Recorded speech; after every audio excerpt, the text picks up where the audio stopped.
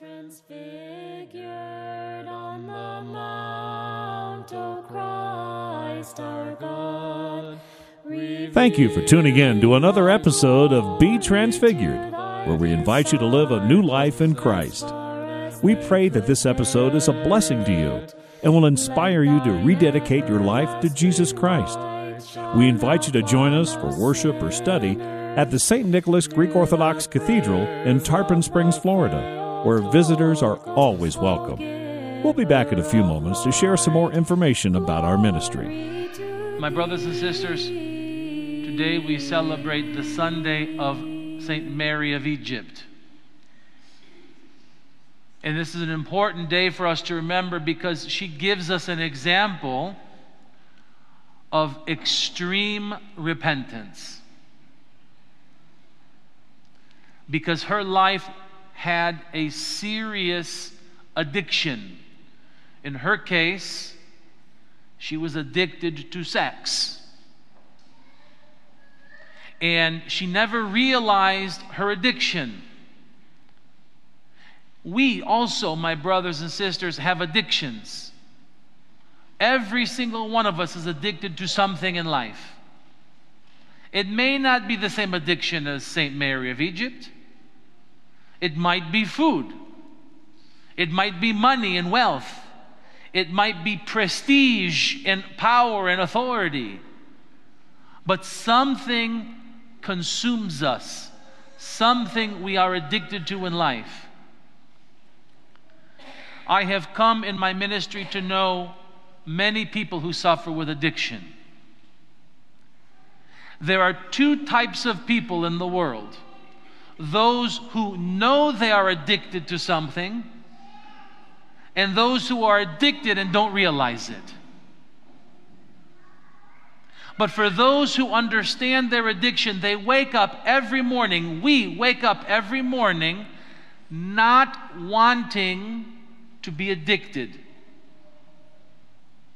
And yet, by noon, by 10 o'clock in the morning, by 3 o'clock in the afternoon, it doesn't matter what day it is, at some point that day we fall flat on our face. This is the truth that I have come to appreciate with all of those that I talk to who suffer with addiction. Alcoholics don't like being alcoholics. Drug addicts don't like being drug addicts. And so we can look at the life of St. Mary of Egypt and we can be inspired to change our life. Remember the story of St. Mary.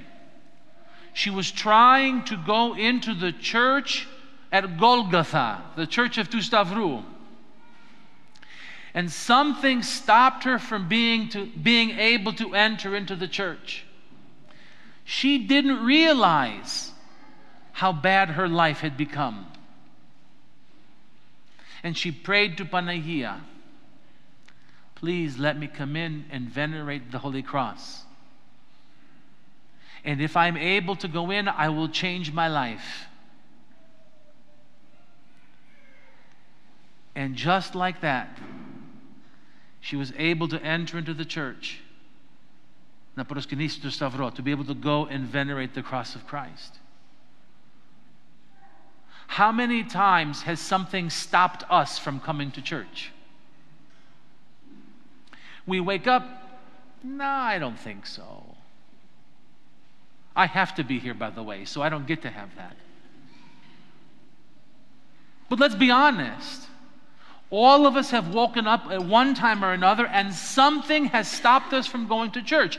Maybe we recognize it, maybe we don't recognize it. And we roll over and we fall back to sleep. Not even thinking that we have missed our opportunity to come and be with Christ. You see, we live unaware of our addiction to sin. The apostles in this morning's gospel give us an amazing example of this addiction problem. Christ had just told them that he was going to go and be killed. And what was their first reaction? Well, since you're going to be dying and going to heaven, Lord, this must be our opportunity. Do whatever we want you to do. Okay, what do you want? Let us sit at your left and at your right hand. Again, they had no understanding of their addiction. In this case, they wanted the prestige and the honor of sitting next to Christ. You see, my brothers and sisters, every time we open the Scriptures, every time we read about the lives of the saints, we are given example after example after example of people who lived just like us, blissfully unaware of our sin. I can't tell you how many times, Father, I don't have really much to confess. It's okay.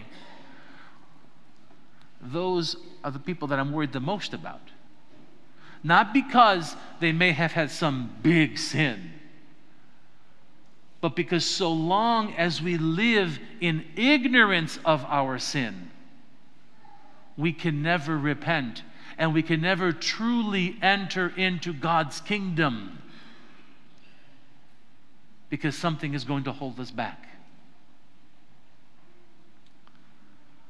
So I wrote in the bulletin today this comparison to addiction. The alcoholic has to go to detox to let the alcohol out of his system. This is what Great Lent is for us. It is detox from sin.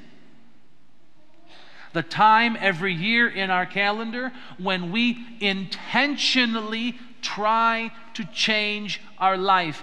We intentionally say, these are the practices I have to stop. I cannot continue in this life. And we pray to the Panagia and to the saints. And now is our opportunity. Now is our opportunity to go away from the world symbolically. I don't want you all to move to the desert. Or I guess in our case, that would be the Everglades. I don't want you to move to the Everglades. But symbolically, we have to do what Saint Mary of Egypt did. We have to make a drastic change in our life. And so whatever sin you are struggling with, again, it could be anything.